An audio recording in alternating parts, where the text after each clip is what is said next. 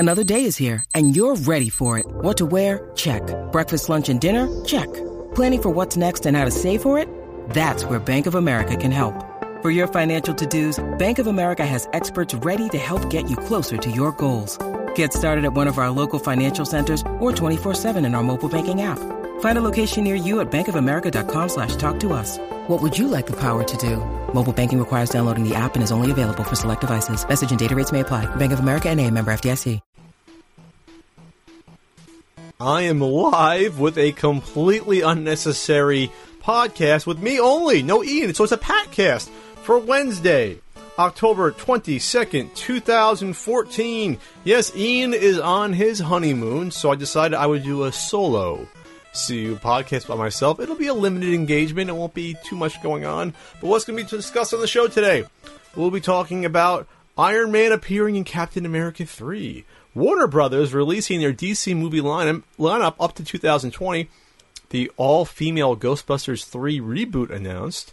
And the Avengers Age of Ultron trailer just released. It was just leaked as I was basically starting this podcast. Wow, it's almost like an entirely superhero and movie lineup. Plus your Q&A. So what's been going on in my world?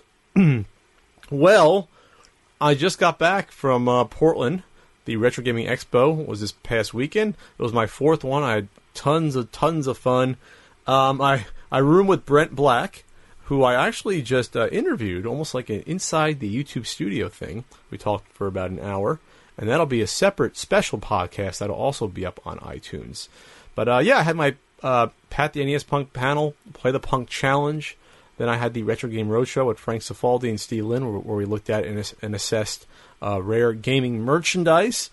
And it's just exhausting. Going to these events, you think it's just fun, and a lot of it is fun, but it just drains you. Besides just the travel alone, which can take a little bit out of you. Thankfully, this is the same time zone, so it wasn't that bad. But it's the prep. It's you have to do stuff for your panel. At least I do. I put out usually a new video at all my panels because I want to give the fans something besides just a Q&A. I want to entertain them. So the night before, I was up till like 3 in the morning, not just packing, but finishing a new Flea Market Madness episode, which is now out, volume 21. And then, I'm selling DVDs. You got to pack that stuff. I'm selling some of the extra games. You got to price those while you're there. And then make sure you don't pack too much. I was bringing 2 suitcases because that's free with Southwest, 2 suitcases. And then I was 7 pounds over at the airport, so I'm scrambling to put my jeans and T-shirts in my laptop bag. It just goes on. No, it's just the process itself is just exhausting. You got to go to your booth. You got to set up your booth. It's just a lot. And then even though it's really fun meeting and talking to all the fans you meet, it's just tiring to have to constantly introduce yourself to people over and over again. Who are, again, everyone's very nice, and then talk to them, and then you're signing stuff, and yeah, it's a lot of work for one person. It's not like you have assistants helping you out, in these exchanges. But no, it was fun. And then again, I roomed with Brent. Brent's a really, really great guy. Check him out if you haven't heard of him. You probably have. He's Brental Floss, like dental floss, but Brental Floss on YouTube. So yeah, Ian's wedding came and gone. That was fun. I'm not going to give away too many details from that. You probably wouldn't want me to, but now he's on his honeymoon. So he'll be back probably next week. We'll probably do another short podcast next week. And then a week and a half after that will already be the 5th annual NES Marathon benefiting the Children's Miracle Network. We are accepting donations. The event's November 8th and 9th at nesmarathon.com. Go there for more information. And you can go there to watch it when it occurs. And still looking for sponsors as well for that. And I'm also working on getting my ass to write a Halloween episode and actually have it released before Halloween. I know it's usually like November 1st through 8th I release an episode. But the fact of the matter is usually the marathons before Halloween by a couple weeks, I'm usually too exhausted to even work on a video. But now with it switched with the event happening after Halloween, I have a chance to at least do that. So I think I'm going to do that. I have a decent idea. Decent, at least for me. Other people might think it's garbage. I don't know.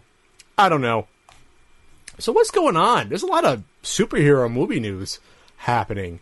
How about Iron Man going to be not just appearing in Captain America 3, but co-starring So basically, what the big rumor was that a few months ago, I believe, Robert Downey Jr. Said that there would be no Iron Man 4, so leading people to speculate that he was basically done with the movies. Besides, I guess he signed on for Avengers 2 and 3. But then it was just revealed that he's going to be basically co-starring in Captain America 3. Now, Captain America 2 Winter Soldier, I always go on about how excellent it was, and it was. And so, I guess they're sort of following it with sort of it being how Captain America 2 sort of at least helped define the future of, the S.H.I.E.L.D. TV show. But also, I think Captain America 3 is going to help define the future of the Marvel Comics film continuity, or the Marvel, comics film universe. Is that what it's called? So the Civil War storyline is rumored to be going to be what's going to be featured. And if you know what the Civil War storyline was, I think it was around 2007 or 8. And I only bought a couple of comics. I didn't like it. So, a lot of people didn't. But basically what it was a civil war between the superheroes. Half the superheroes on Robert Downey Jr. Half the superheroes on Iron Man's side wanted the superheroes to be registered with the government to track them all after after a supervillain takes out like a school full of kids during a battle with superheroes and villains. And so on the other side, you have Captain America, who does not want these superheroes to be registered, seeing that it's an encroachment of human rights and freedom. So then you have the whole sides face off. You have heroes getting killed, villains killed, and Captain America ends up getting shot to death like a punk without going out in a heroic way, which is why I will never personally buy a new Marvel Comics comic book again, because he's one of my favorite superheroes, and that was just a stupid freaking way for them to kill off Captain America. Yes, they're going to bring him back, but it was still very, very stupid, and I didn't just agree with it at all. If you're going to kill a big superhero, have him go out in a blaze of glory, not like, oh, this guy killed, this guy fended off the Red Skull and the Nazis and Hydra for like 80 years, and now, he just gets shot in the gut and he's dead. Well, that's fantastic. Just massive disrespect. So a film version of this might be interesting. Obviously, it'll be cut down. It would be cut down to really probably just, one or two heroes on each side, probably in a movie like this. You have Iron Man versus Captain America. But I think it's interesting what the Captain America movies are becoming. Because after the second one was great because it wasn't just great action, but it was sort of a timely story, and it had political machinations to it, and social messages about the government spying on you, like the NSA being huge in the news, where it's revealed that the NSA is collecting all our phone records, who we call, without search warrants, and that is happening. And they're pressuring to get all the information about us from like Comcast and and all the Google and all the internet service providers, and it's scary stuff. I'm scared by it.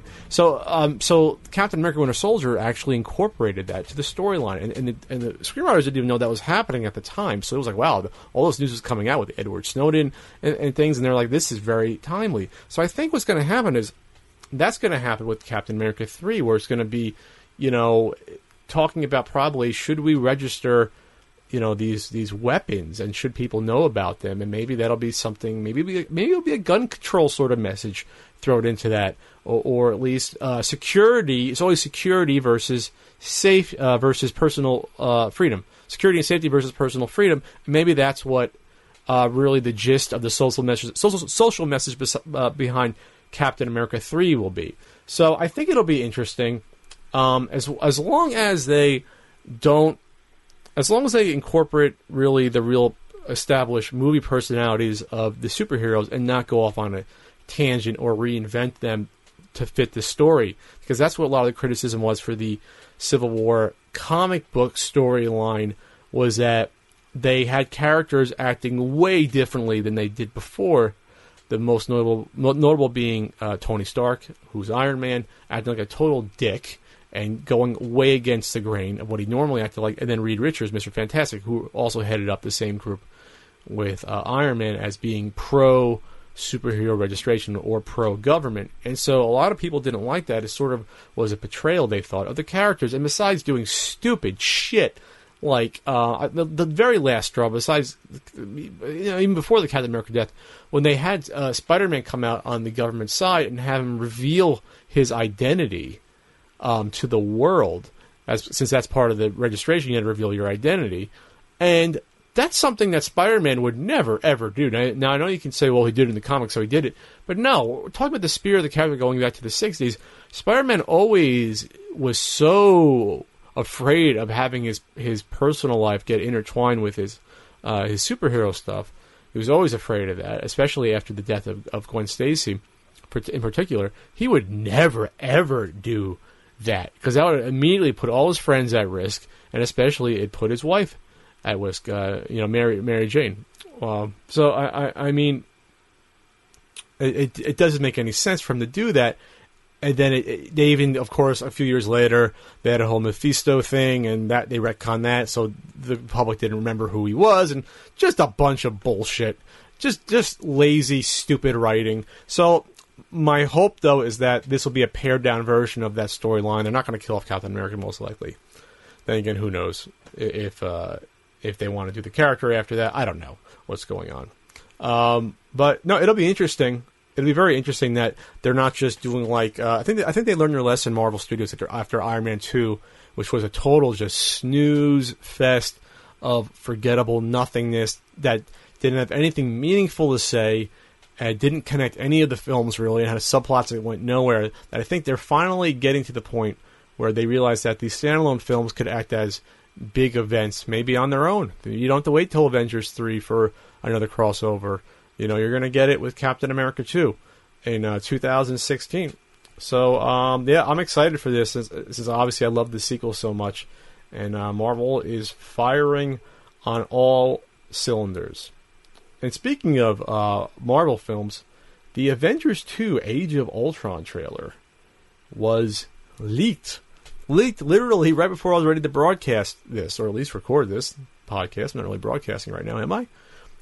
So I watched it before it gets pulled down. It's funny that even Marvel tweeted out, "Damn it, Hydra," after they learned that their trailer was leaked. And this is like this is not like a semi-finished trailer with no effects. This is a finished teaser trailer. Now, this movie comes out in April, so we are a little over 6 months away. So about the time usually a teaser will come out, and then you get the full trailer. About 2.5 months or 2 months before you'll get the full trailer. But this looks interesting. Now, the teaser doesn't give away too much, which is what a teaser should do, but at least showed you what's at stake. You have Ultron, who I believe in the spoilers in the movie is going to be built not by Hank Pym like he was in the comics, but by Tony Stark, which would make sense since he makes all the Iron Man suits. So why wouldn't he make a robot? So it's Ultron, I guess, trying to wreak havoc, and I don't know what happens from there. Maybe try to, push or pull the Avengers apart. Sort of put them against each other. I don't know. But check out the teaser if you can before it's pulled down. I think it'll be probably online in a week anyway. I think it'll supposed to premiere with the Agents of S.H.I.E.L.D. show. But you have Iron Man showing up in the Hulkbuster huge suit to fight the Hulk. So obviously they have something going on there. You have some ink stuff going on, of course, with Scarlett Johansson's Black Widow character. And you have I think you have Bruce Banner, some angsty stuff looking right there. Who knows what Captain America's doing? Hopefully he doesn't get shortchanged again like he did in the first Avengers film. I like that. I really don't know a huge amount about it. Oh, and you get to see Quicksilver and Scarlet Witch. Now, Quicksilver showed up in X-Men Days of Future Past as a mutant and played by a different actor, because it's one of those weird-ass things where Fox has the rights to all the mutant characters from Marvel, and that includes, obviously, Quicksilver, who's a mutant, and Scarlet Witch. However, Marvel Studios has the rights to the Avengers, and Quicksilver and Scarlet Witch were not just mutants, but they were Avengers. So they're going to explain them as, I guess, they are quote-unquote Marvels, or they're just special. They can't say mutant in these Marvel comics. Excuse me, Marvel Studios films. Can you believe that? How ridiculous that is, that they can't mention mutants and Marvel owns the comics that have the mutants that they came up with, but for the films, they don't have the rights. Fox has the rights to mutants. So it's a weird-ass thing, and it's really ridiculous how they couldn't work it out going way back and basically be able to, have any sort of crossover with mutants and the Marvel superheroes in these movies. I mean, how great would it be to have even one or two mutants from the Fox films show up in one of these Marvel Studios films? But it's not going to happen for now.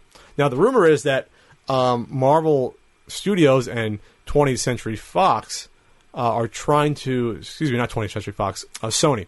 Sony owns the rights to Spider-Man. They're trying to negotiate some sort of deal with Marvel Studios. So I'm not sure if that means that Sony would stop producing the films, but at the very least, they'd be able to coexist in the same movie universe, which would benefit everyone. I mean, the bad thing about these Sony Amazing Spider-Man films is that they're not bad films, but they lack that sort of ballsiness that the Marvel Studios films has shown. They've been too safe, too commercialized, too just, I guess, sanitary.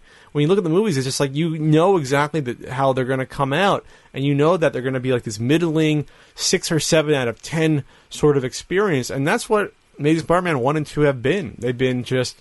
Now, again, they're not bad movies. The action has been fine. The Spider-Man himself has been portrayed fine, but they're just not interesting in any other way besides just being a Sony product to me. And that's exactly how they come up with me. They don't come up as films with something to say. They're coming up as a product. So hopefully, if Marvel Studios can at least have influence with the writing, or I don't know if it'd be great if they produce them, they can get them back under that sort of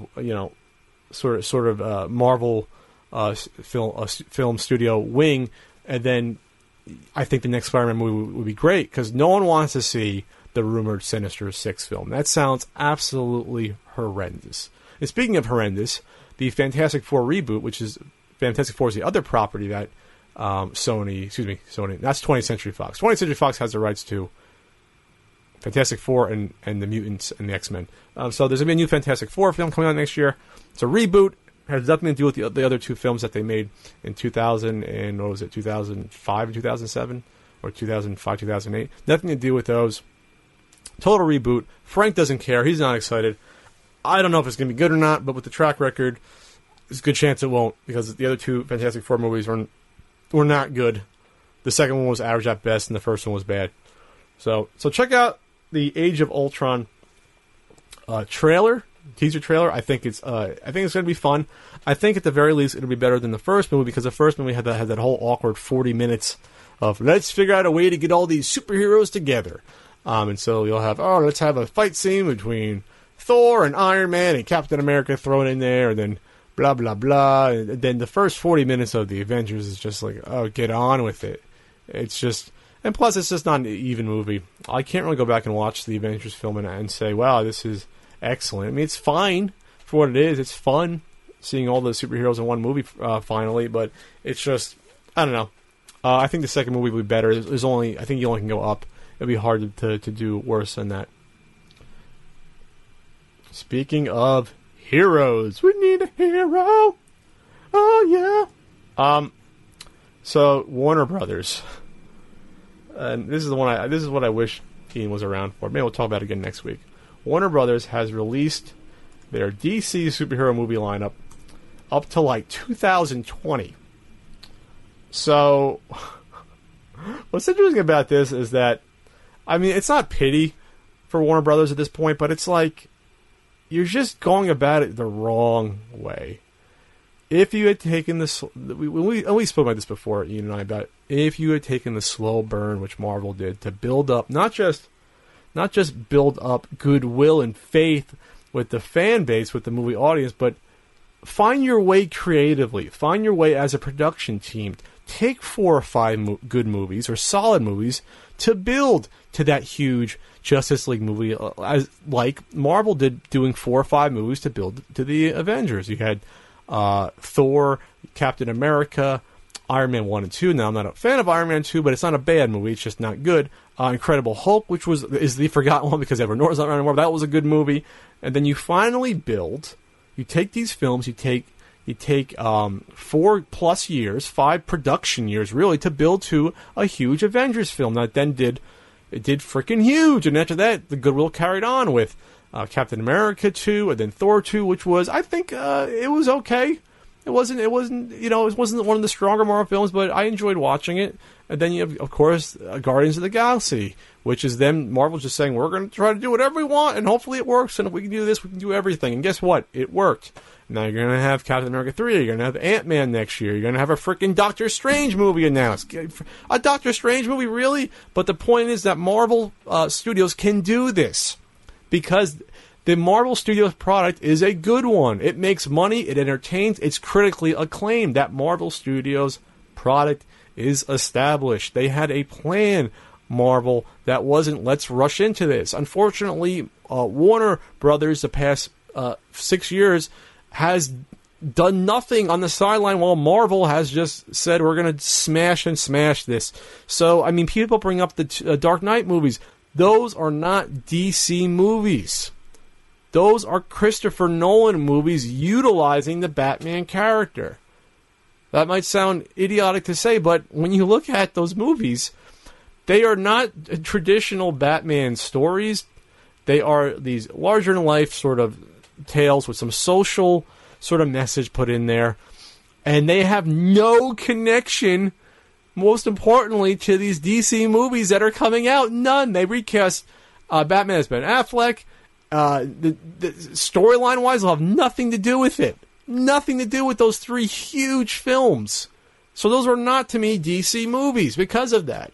And then you have, like, the Green Lantern film that everyone forgets about because it was totally forgettable. So that has nothing, again, to do with this. Let alone the Jonah Hex movie that bombed. What was it, the only other DC movie that's come out in 6 years? You had 2 Christopher Nolan Dark Knight movies. You had Jonah Hex and Green Lantern. That's it. That's it. Now, Warner Brothers is doing great. They're doing great when it comes to TV. Smallville was critically acclaimed. It was on for 10 years. You have the Green Arrow shows going into, its 3rd season? That's supposed to be pretty good. The Flash show just came out, which has an excellent cast. I really like to look into it. Ian and I disagree. But that's been... people said that's pretty good so far. So I'm not sure what the disconnect is here. Creatively, I guess the production teams are totally different. I don't know. But this is what's going on. So you had your you had your Superman reboot, Man of Steel, which came out. Was that already 2 years ago? Was that 2012 already? Or no, it was 2013. I think that was last year it came out. So after that, they're like, all right, it did okay. It didn't do fantastic worldwide. It didn't do Avengers business. So, I mean, they're going to now fast track to a Justice League movie. And I think it's dangerous to do something like this. I just think it is. Especially since the first movie, they're not even going to have they're not even going to have a Batman standalone movie. Again, you can't count those 3 Batman movies that came out. Those are not standalones. The new Batman vs. Superman Dawn of Justice, coming out in 2016, is going to be basically the it's going to be the Justice League build-up movie, because it's rumored that you're going to have Aquaman show up, and Wonder Woman's is Gal Gadot. She's going to be there. And you're going to have Batman. You might have a couple other guys. You might have Cyborg show up. And you're going to have a Flash maybe show up, who's not even going to be the TV show Flash. That's a whole other conversation. So that's going to come out in 2016. Then you're going to have a Suicide Squad movie, which is going to be 2016. Now, the Suicide Squad is not a well-known entity at all. At all. Now, the Suicide Squad, I believe, and this is from my just knowledge, not even looking up, I think this is a team that goes after, like, rogue superheroes and supervillains and tries to take them out. Like, non-superpowered people going after, like, superheroes and supervillains to keep them in line. That's a cool idea. Really cool idea. In a comic book, I'm not sure people are going to be interested in seeing that as a movie. I don't know if that's going to have the appeal of a Guardians of the Galaxy, which, again, was 6 years after Marvel started making these movies, so people were like, wow, this is going to be a cool Marvel movie, but in space with this sort of over-the-top humor. I don't know if that's going to work since, again, they haven't built up that cachet yet with these DC movies. And then you're going to have, in 2017, this to me is strange, but they're going to do this. They're going to do in May 26, 2017, a Wonder Woman solo film. That's going to be June 23rd. And then later in November, you're going to have Justice League Part 1. So let's just get this straight. So you're going to have Batman vs. Superman Dawn of Justice, which is going to introduce no Superman sequel, because we don't trust Superman to carry his own films now anymore. So you're going to have that movie introduce Wonder Woman, probably a Green Lantern of sorts, a Flash, a Cyborg guy, as I call him, an Aquaman, and the new Batman. So you're not going to have a new Batman movie with this new Batman as the Affleck Batman. So we're going to have a Suicide Squad movie in 2016. Then next year, a Wonder Woman movie by herself to lead into the Justice League movie. All right, at least they're trying then to do that. But I would have been a lot more confident, instead of doing a Batman versus Superman movie, why couldn't they have done a Green Lantern movie and a Wonder Woman movie and a Flash movie? And even give me 3 movies. Give me 3, and just like Marvel did, give me 3 or 4, and then throw in maybe a second Superman movie, and then do a Justice League movie. Not do this half-assed Dawn of Justice, Justice League Light movie, and then go into it with one movie in between. Suicide Squad, no one gives it. Suicide Squad, I don't know if that's going to factor in. That's a strange-ass choice that, the more I look at it, I'm not sure it's going to even be produced. So you're going to have Justice League Part 1 and Wonder Woman 2017. And then 2018, you're going to get Aquaman, which I guess will be spun off from the Justice League Part 1. Who knows how Aquaman is going to do? Personally, I don't know if the character can carry a whole film. I believe it's going to be Jason Momoa. There you go. He just played the updated Conan a couple years ago. And then you're going to have in 2019 Shazam, which is Captain Marvel. Did they change the name officially? Some comic book person tell me they changed the name from Captain Marvel officially to Shazam. Starring, they already cast The Rock, Dwayne Johnson, as Black Adam, who's the villain. Very strange that they would cast a movie not going to come out for 5 years. So they're not going to produce a movie for 4 years, but we're already casting the villain. Way out. You see how strange it is how they're already getting this far out, not feeling their way through it, as Marvel kind of did. And then Justice League Part 2 in 2019. So the Part 1s and Part 2s will be 2 years apart, as opposed to Avengers 1 and 2, which are three years apart. Then 2020, you're going to get Cyborg starring Ray Fisher, so I guess he might show up. And that's also a reboot of Green Lantern, all the way in 2020. Ryan Reynolds, thanks for playing. So when Marvel's, back in 2006, when Marvel first came out with their idea of Marvel Studios, or decided, you know what, we had these characters, why farm them out to everyone? Let's make the movies ourselves. We know the characters will make the most money, we just got to put together a studio. They didn't have that much set in stone. I remember seeing a poster with all these release dates, and the only one that actually I think came to fruition was Iron Man was 2007 or 2008 was Iron Man. Then there was a Punisher movie in there, and that came out as Warzone, which was critically panned, which is why you haven't seen Punisher again. He might show up for probably the Daredevil Netflix series. And then you had Incredible Hulk was on there. You had Iron Fist on there, which obviously never happened. I think you had Doctor Strange on there, and then you had, I think, an Avengers kind of off in the future, but they weren't sure when. But it was very vague, and they didn't stick with it. And they sure as hell didn't start casting movies that were 4 years out, or before establishing it in baby steps again. This may come up as a mini rant, but I don't care. They have to make me a believer first here.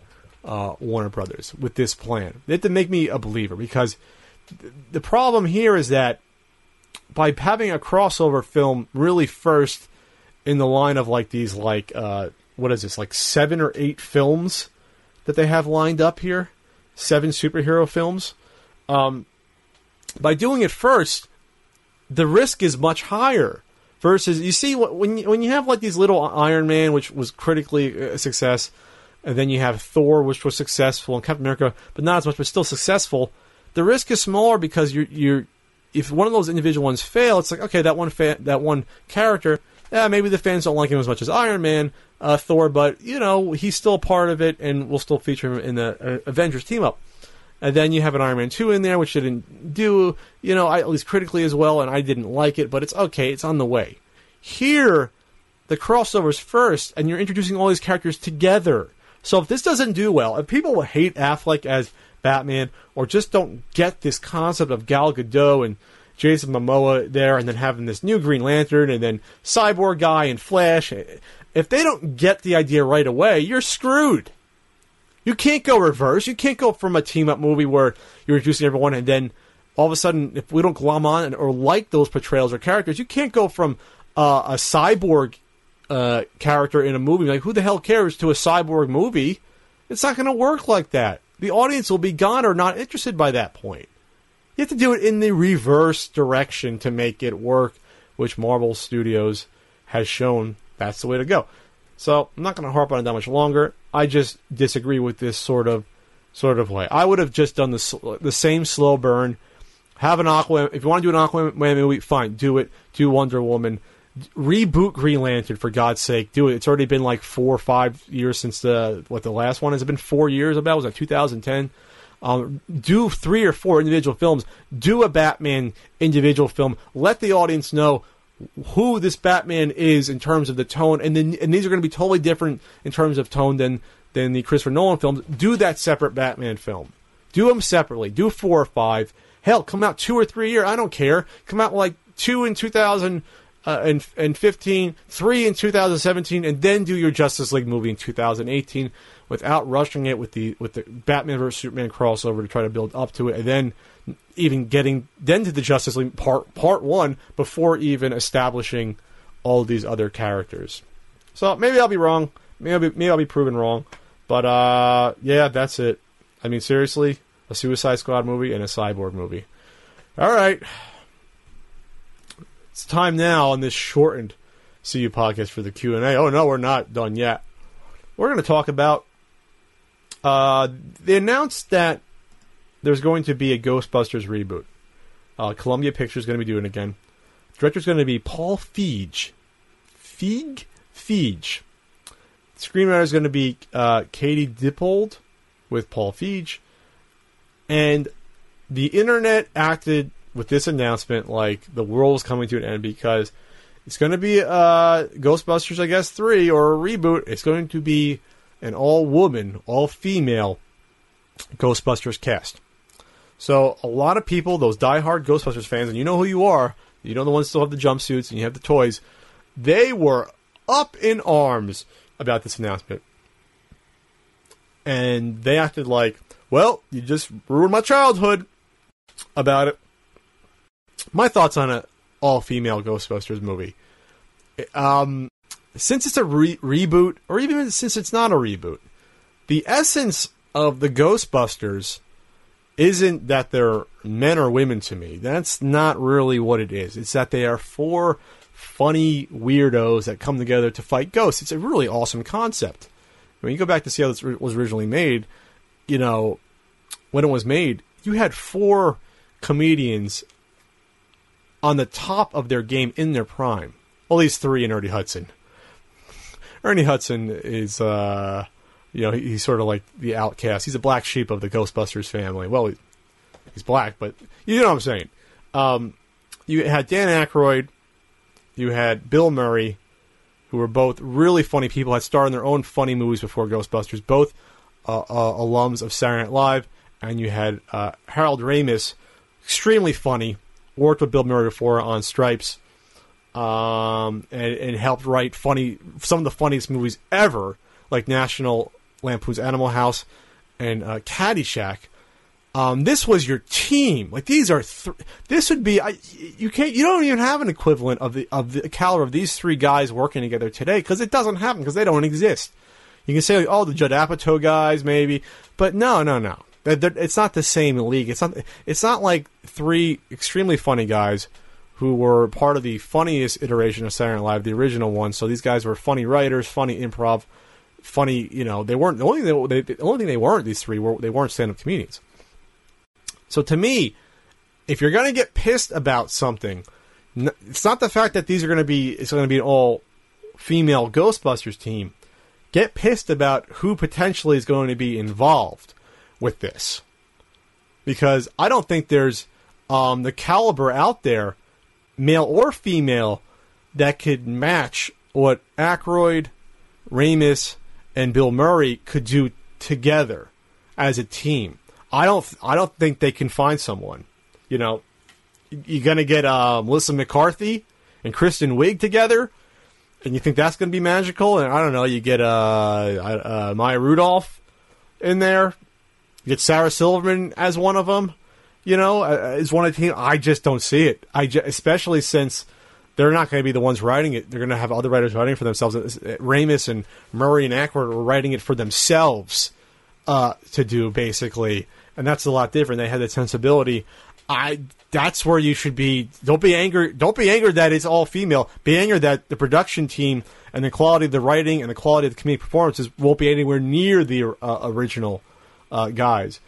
Be upset about the writer of this also wrote the movie The Heat, the Sandra Bullock, Melissa McCarthy vehicle that came out last year where they're both cops.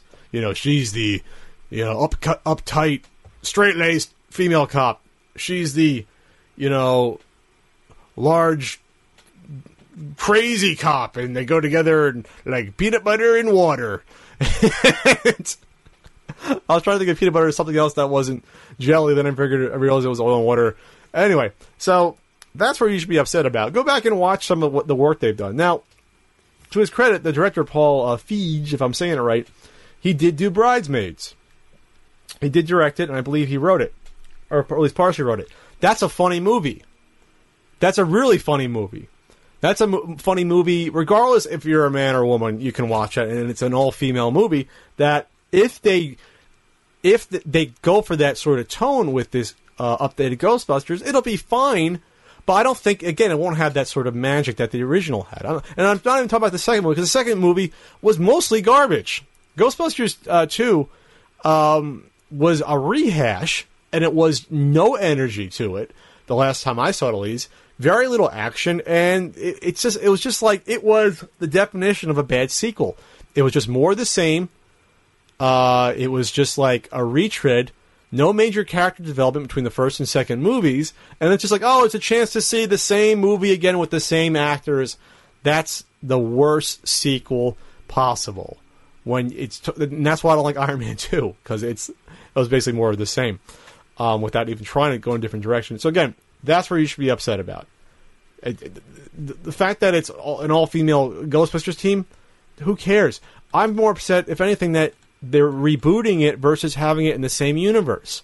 Which means that if you see Aykroyd or Ernie Hudson or Bill Murray show up, they'll be as the random guy in the street versus being Dr. Venkman showing up again and having even a funny cameo. What if he was working at the university still? He's much older, but he can give advice. What if one of the new Ghostbusters was his daughter? That could have been a cool idea. Why not? Or a niece. You know what I mean? Something like that to bridge the audience gap. Because I think, whether you like it or not, the fact that there aren't going to be men in the cast is going to piss off some audience members, for better or for worse. Well, we won't get into whether it's sexist or not, or whether or not it's just not following the spirit or tone of the original. There's going to be a chunk of the audience that will not see this movie by default. Now, from a marketing standpoint, that's not good. So I think the smart thing was to forget about reboot, just have it be the same universe so that there's at least some connection to the original. I don't care if Ernie Hudson shows up with Aykroyd for 6 minutes, or Bill Murray has like 2 short scenes at the beginning and the end. I don't care. Just do something to bridge that gap. Otherwise, you are gonna, I think, piss off people for that long. That to me is the most damning thing about this Ghostbusters reboot. Not the all-female thing. Honestly, who cares? If it's well written, it'll be good. It's that lack of a bridge.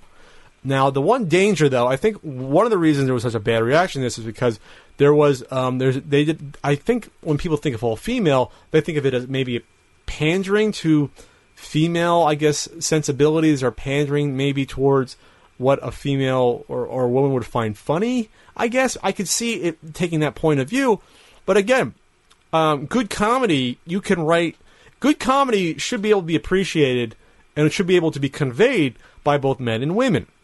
Good comedy. So again, Bridesmaids, really fucking funny movie, really well written. And again, it's an all-female cast.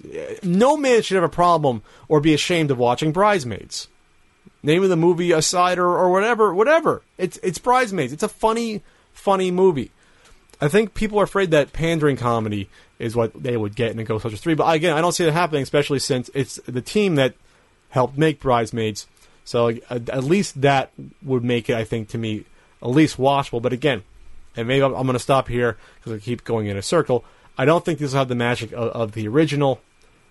I don't think anyone expected it to, since it's hard with the reboot anyway. I'm not a big reboot guy. I don't think 95% of them are necessary. They're trying to reboot Highlander. I don't think that's going to work. I'd rather see a new Highlander or a Mortal TV show. There you have it, Ghostbusters 3. Don't get upset about it. Wait for a trailer at least, but don't get your hopes up either. It'll probably be okay. Yeah. It's Q&A time on the solo Patcast on this short, completely unnecessary podcast. So, our first question is from Just Cheaply, eh? Could you talk about your old collection of Star Wars toys? What happened to it? What stuff did you have? Well, I collected vintage Star Wars toys in my teens. I want to say I started about 14 or 13 and went probably till all throughout high school.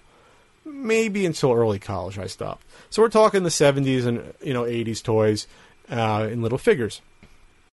I used to go to flea markets. You'd find some of them, even by the early 90s, even maybe mid 90s. There was a lot of Star Wars toy collectors. It was one of those weird things with Star Wars, more particular than even Transformers or G.I. Joes at that point. Star Wars always had a much bigger appeal in pop culture than G.I. Joes and Transformers. So Star Wars were always, people had them and always loved them, even in the early 90s when I started looking at it. Even though in the late 80s you could still go to Odd Lot or Odd Job stores where they have all the new old stock, and there was literally a wall of 99-cent and cheaper Star Wars toys.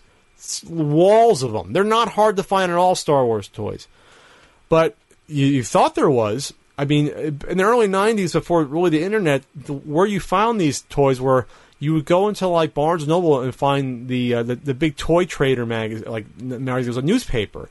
You flip through it, and you see advertisements for toy shows. You can go to toy shows and get them. Or you can order them from you'd call up and order. They'd have the prices in these ads in those. I think it was called like the Toy Shop magazine, but it was a big newspaper. I remember my dad buying it. So my dad was into like the little toy soldiers, like the Marx figures and the little guys from like the 50s and 60s. So that was your option. You could order from there. If you were in an area fortunate enough to have a toy show, and there was a great one in Totowa, New Jersey, that they had, I think, like once every couple months. I bought a lot of good stuff there. And yes, you could find flea markets and get them, but that was few and far between with me. I never found like a great, like, oh my god, look at this stash. Or thrift stores. I remember going to some thrift or junkie stores and finding, for example, I remember finding a Wampa, the Empire Strikes Back's Wampa figure, just the box for it though. And my dad one time found a store where the one store had, not complete in box, mostly complete in box, Death Star Space Station and a Max Rebo band in the package still, which he didn't get for me, which annoyed me because I always wanted it. And a Millennium Falcon that was mostly complete. And these were cheap. It was like, I don't know, $10, $20 each for these things. And that was a good price back then, because the prices of these toys in the early 90s versus now are actually worth more when you account for inflation. Like getting these figures on the card backs, they were like $400 in the early 90s. That's like $1,000 today almost. Or at least $800. That's a lot of money. But yeah, I had about 20 to 25 vehicles in the box. I love the playset more. I had the Death Star playset, which is fantastic. I should have kept that. Looking back, that was such a cool looking. It was like a huge, like 4-foot box. At least 3.5. I exaggerated. Maybe it was smaller. I had that. I had like the Jabba dungeon and the robot factory and the cantina playset, and I had my X-Wing when I was a kid. I had the TIE Fighter. I had the Darth Vader TIE Fighter, which is really cool. I think the basis of the TIE Fighter Advance, if you're familiar with the PC games. A bunch of others. Off the top of my head, I had a Snow Speeder. I had most of the good, like really like the ones, the Millennium Falcon, the ones that when you think of Star Wars, that's what you think of. And they all came from the fact that I had this Darth Vader case I found at a swap meet or a flea market in Connecticut back when I was really small, like probably like 9 or 10, and I kept that and eventually started getting figures. I had about 100 figures at the end of my collecting days. 100 figures, probably 90 or 80 to 90 of those are probably complete. I used to pick up bags of... sometimes you go to these flea markets or toy shows, you find like weapons you can buy individually or bags of weapons. I would just buy them when I saw them and then, fill in the gaps or buy them. Even on eBay, you can buy them in the late 90s.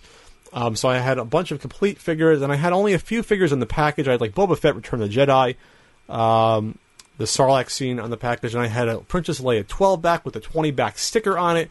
So when I bought it, someone thought it was a 20-back, but no, it was a 12-back. Now the backs means is how many figures are featured in the back. 12-back means that's the original figure line from 78.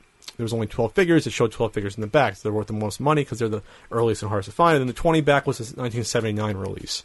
I know I just got some toy cred with some of the Star Wars collectors out there by even knowing that. Then I had a Luke Skywalker 12-back, except the bubble was slit on the side.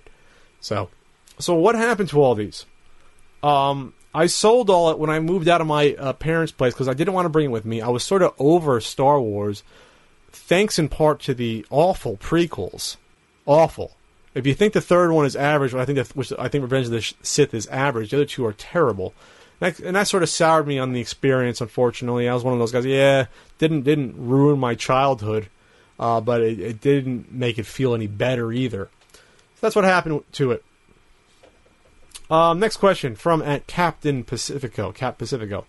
What inspired you to start making videos? How did this path take you to San Diego? Well, I've spoken about it in interviews before, and I always loved film. I did film in college. I taught myself some technique. I wrote some stuff. I always liked writing. I always loved video games. I was always collecting video games from the late 90s. I think I started collecting 98 or 99. We'll just say 99 officially. I started to get back into it, for sure. And I figured, why not put them all together? And yes, seeing the internet, seeing people review stuff very badly, and realizing I could do at least a little bit better, and that's how it happened. And yeah, you have guys like James Rolfe that did Angry Video Game Nerd. I remember watching those for the first time in like late 2006, early 2007, and eventually I was like, well, why don't I just put this knowledge of video games together with my limited knowledge of film? I had a camcorder, and let's go and see what happens. Let's poorly light these first couple years of episodes, and how about it? Now, how did this take me to San Diego? Me moving to San Diego had nothing to do with me doing videos. It just was something I felt right to move from New Jersey, and there was nothing holding me back. And I kept my day job and moved out here and worked and did the videos while I did that, and I don't regret it. I love San Diego. So that was my path here, and my life's improved since I moved out here. I love it. Fish tacos are great. This is from at Niemla Karen, who is also a contributor to the Patreon. Thank you very much. Tell us about the internet personality biz. Do people in real life get it? Will your new plaque help? And she's referring to the 100,000 subscriber plaque that YouTube sent me. I think people, if they don't understand it, they respect it. So a guy like Frank, who has trouble grasping stuff that's to do with technology and internet, he's like, I don't know what you're really doing, but you basically created your own job, and that's cool. And other people think it's cool too. You can explain to them about ad revenue and producing content and conventions. And then it sort of clicks with them what it is. But this is a new media. This is new. This is less than 10 years old, really, doing this. YouTube's only been around since 2005. Even if you did videos before that, there wasn't a centralized location to get almost all the videos you could before that. So then once you let people know you can actually make a living off something, that automatically gets more respect than just, it's just something I do for fun or it's a hobby. Yes, this is fun, but I can't call it a hobby anymore since I do it full time. It's not what it is anymore. It's what I do professionally now. So, when you tell when you go on a date and you tell the girl or guy across from you, I make internet videos for a living. The fact that it's different and not a lot of people do it, and the fact that you are sort of in that small percentile that can make somewhat of a living off it, I think that automatically gets some sort of respect right there. This is from Konacha37. Pat, how often do you really find great deals at the flea markets, such as the TurboGrafx, or is it just great editing? Yes, I have a big CG budget with Weta Digital, and they just CG in all consoles I find. No, there are weeks where I film I find nothing. And that has happened in one episode, where I filmed the whole episode and found, like, literally next to nothing. I want to say that was volume 15 or 16 or so, something like that, 14, where I didn't find anything. But most of the time, it's hit or miss at the swap meet, but for some reason I've had this weird knack, at least in the past years, that I always picked a good day to film. I'm like, you know what, I have a good feeling this is going to be a good day. And it would be like almost like self-fulfilling prophecy that that'd be a good day. Now, here's the other caveat, though. I'm so far behind editing these. What Flea Market Madness 21 just came out. I shot that I think it was late 2012 or early 2013. I'm like a year and a half, 2 years behind. So the reflection of what you see for the good deals no longer exists. I say even the past year and a half. I say even since early 2013, the mood has changed at my local flea market, where it's a lot more resellers and a lot more harder to find stuff. And again, before that, it was probably 2000. And, basically every 2 years, I'd say 2000 and 2012. So the first few years I was here, it was pretty good, and then it got okay, and then the last year and a half, 2 years, it's been, it's harder and harder. So I'm not sure what's going to happen. I'm not sure if I'll get to the point where I'll have to start filming 2 days and editing them together. I've done it a couple times, but most of the time what you see in Flea Market Madness is 1 day of experience. With some exceptions, I'd say 75-80% of it is one single day, and so it's not just great editing. I've had great days, but I've also had bad days, and eventually the bad days will way outweigh the good days, and that's when I'll quit, go to the flea market. At Will Dogma, Pat, what are your thoughts on the recent resurgence of the NES deck-goed action figures and such? I believe he's probably referring to the NECA figures, like the Nightmare on Elm Street one and the Friday the 13th, that are modeled after how they look in the NES games. And then they came out with 3 3/4 inch figures too, of Jason Voorhees and Freddy Krueger, that also mirror them. And then NECA's also done a Rambo figure, and they've done I think they did a Predator one, or planning it, and then they did another one, a RoboCop one. They're pumping them out now, a little too quick for my taste. They're doing them 2 or 3 a year, it seems like. I think it's only natural that you'd cross over into toys, since that's retro as well. Why not put them out?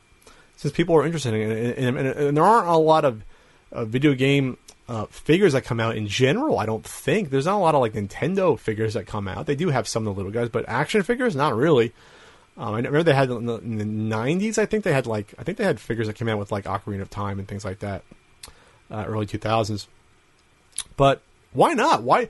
You know what? They should put out action figures of maybe games you never heard of. But why couldn't Nintendo put out little action figures? Of, I don't know, Danny Sullivan. That would be nice. No, but seriously though, there's a lot of cool properties out there where I think people would buy a Battletoads figure. I think people would buy a Bionic Commando figure if it came out. People would buy. I'm talking retro style, 3 3/4 figures, or even the 5-inch figures from the 90s, the X-Men figures. I just think that it's probably a rights issue, and it probably costs more than it's worth it to go get the rights to Panic Restaurant to come out with a cookie figure, for example. It just doesn't make any sense to do that. So, cookie figure, huh? Yeah, why not? But we'll see. I think you'll see more toys, and you'll see more companies getting into it. And then maybe you'll see you'll see a Milon Secret Castle figure. Maybe you'll have Konami come out with a bunch of old school little figures. There's money to be made. It's just, I guess, how much? What's the margin in order to make it work and make it viable? This is from that Legit Jordan. Could you please go over the current state of video game journalism? It has been hard to find real grounded info. Unfortunately, that's almost all journalism nowadays, especially online media. With the current upheaval, you can call it, within the video game community, with hashtag wars back and forth and skewed, biased coverage from different websites and agendas being pushed. I'm remiss to say it, but that's a reflection of our society and what the media has become in general, where you do have sociological, you do have political agendas within journalistic media, websites, newspapers to a degree. And that, to me, unfortunately, that's not what the media's role is. That's not what journalism is. Journalism is supposed to go out, report the facts, find the facts, and report them in the most unbiased way you can. Now you can go decide on what to report based upon a bias, and that's what's called editorial. Bias is running stories that might be skewed towards your audience, but that doesn't mean the reporting itself can be biased or skewed. That's two entirely different things. You can decide, okay, we're gonna run stuff on this issue A. That's fine. If you think reporting on that issue A will influence your readers in some way, but then while you go and research issue A and write it, you then skew it totally out of balance and misrepresent it. That's not journalism anymore. That's propaganda. And the bad thing about seeing this happen with games, one side or the other, is that the same thing happens with the more important issues like politics and socio-cultural issues, and where it's always one side versus the other. It becomes this weird culture war, even in the articles themselves, not just the skewing of the website or magazine or newspaper you're reading. You're seeing it inside the articles. And at that point, it's not a news item anymore. It's an editorial piece. And unfortunately, again, that's what the majority of reporting has become, has been glorified editorials masquerading as news when they are not news. Now, how do we get away from that? Whether it's gaming or anything else. I always said that we need a Consumer Reports for games. Now, Consumer Reports is a very heralded consumer advocacy magazine where they take and accept no advertising dollars. It is not funded by advertising dollars. It's funded by the subscriptions, and there could be a subsidy somewhere. But the point is that no ads appear in it. So what you get then is you get unbridled, totally objective reviews of cars and vacuum cleaners and, anything a consumer want to buy, dishwasher, with the expectation that since there was no money taken, what you're getting out is no fear of reprisal for saying something's good or bad or neutral. And that's why people always went to Consumer Reports to trust that. Can that happen with games? I don't know. Just because so many gaming websites rely, and this is where I wish Ian was here because he'd have better examples than me. They rely on ad revenue, and then there has been reprisals of game companies and publishers being upset about websites not giving a good enough review for the game that they gave them early to play through. So they can then say, well, screw you. Screw you, IGN. You didn't give a good review to Call of Duty 45. You're not going to get an early copy of Call of Duty 46, so then you're going to suffer because all these other websites that did give us a good review, they're going to get it early. They're going to get all those viewers that are not going to come to your site because they're going to go to those. So it becomes this sort of shitty homeostasis of we all have to sell out or else we're going to lose. You know what I mean? Like, no, if the one person, the one website that would take an ethical stance would be the one that would lose horribly, you would never see them again because of that. And that's where you're at with video game quote-unquote journalism. I really put that in quotes because, again, journalism is impartial reporting. I cannot stress that enough. It's impartial reporting, and it's letting the person reading, gathering all the facts together, displaying all the facts, and even what the subjective view of those facts could be to those different groups, and letting them decide, and then letting them decide where they fall on any side of any spectrum and on the news. That, to me, is what journalism is, and that's where game journalism is heading the opposite of. Or, as Ian would probably say, it's been a joke forever, it's going to continue to be a joke, which is fine, but that to me is just sadness. Letting you know that when you go to a website like Kotaku, which is basically like a rag anyway, it's yellow journalism. It's just clickbait articles and then entertainment. These are entertainment websites. They're video game entertainment sites. They're not journalism. So, which is sad again, because then that means you cannot take their news seriously or their opinion seriously. And why would you, honestly, 90% of it? And this is from at F1 Midboss. Pat, do you feel disc games need to be complete in box to be worth collecting? I know most NES, SNES collectors don't care too much about complete in box. No, because video games like these look nice on the shelf, and they display very nicely. Super Nintendo games display very nicely. Even Sega Master System games you can display very nicely. You can kind of see easily what they are. Disc games, you can't really do that. You can't really just put them in a pile and protect them right. I mean, you can put them in a case, but you really need a PlayStation case for a PS1 game. You really need an Xbox DVD style case, Amarate case for an Xbox game. That's just the way it works, unfortunately. And so the good news is that I'd say way more than likely, though, the cases for like Saturn and Sega CD, PlayStation games, and Xbox games, those cases get preserved a hell of a lot more than NES, Super Nintendo, and N64 boxes do. How often do you see Atari 2600 boxes versus seeing a ton of the games? You rarely come across the boxes. You don't come across the boxes for NES games, I'd say even 10% of the time versus when you find all the loose games. So it's a blessing and a curse. But yeah, I guess that's why it's a stigma. It just doesn't look as well. It doesn't look right. But if you want a game to play, it's a lot cheaper. Sometimes finding, Final Fight Sega CD is probably, a third of the cost of finding complete, for example. So go have a ball, go to your local swap meet, find that giant CD bookcase, and look through to see if there's some cool games there you can play. Because you might be able to get them for like $1 each, $2 each. And they're the same game. They just don't really fit or look nice on a shelf. There you go. That is my short, single, solo Patcast CU podcast without Ian Ferguson. I had fun. I hope you did too. Now, there is a podcast Patreon you could check out. It's not easily remembered, but it's set up by my buddy Ian. And it's patreon.com/pixelsicle, like an icicle with a PXL in front. And I also have a Patreon, my own Patreon, and it's patreon.com/PatCountry. You don't have to choose and fight, but you can give to both if you'd like. Or none, it's up to you. So we'll be back in a week with Ian. He'll be back.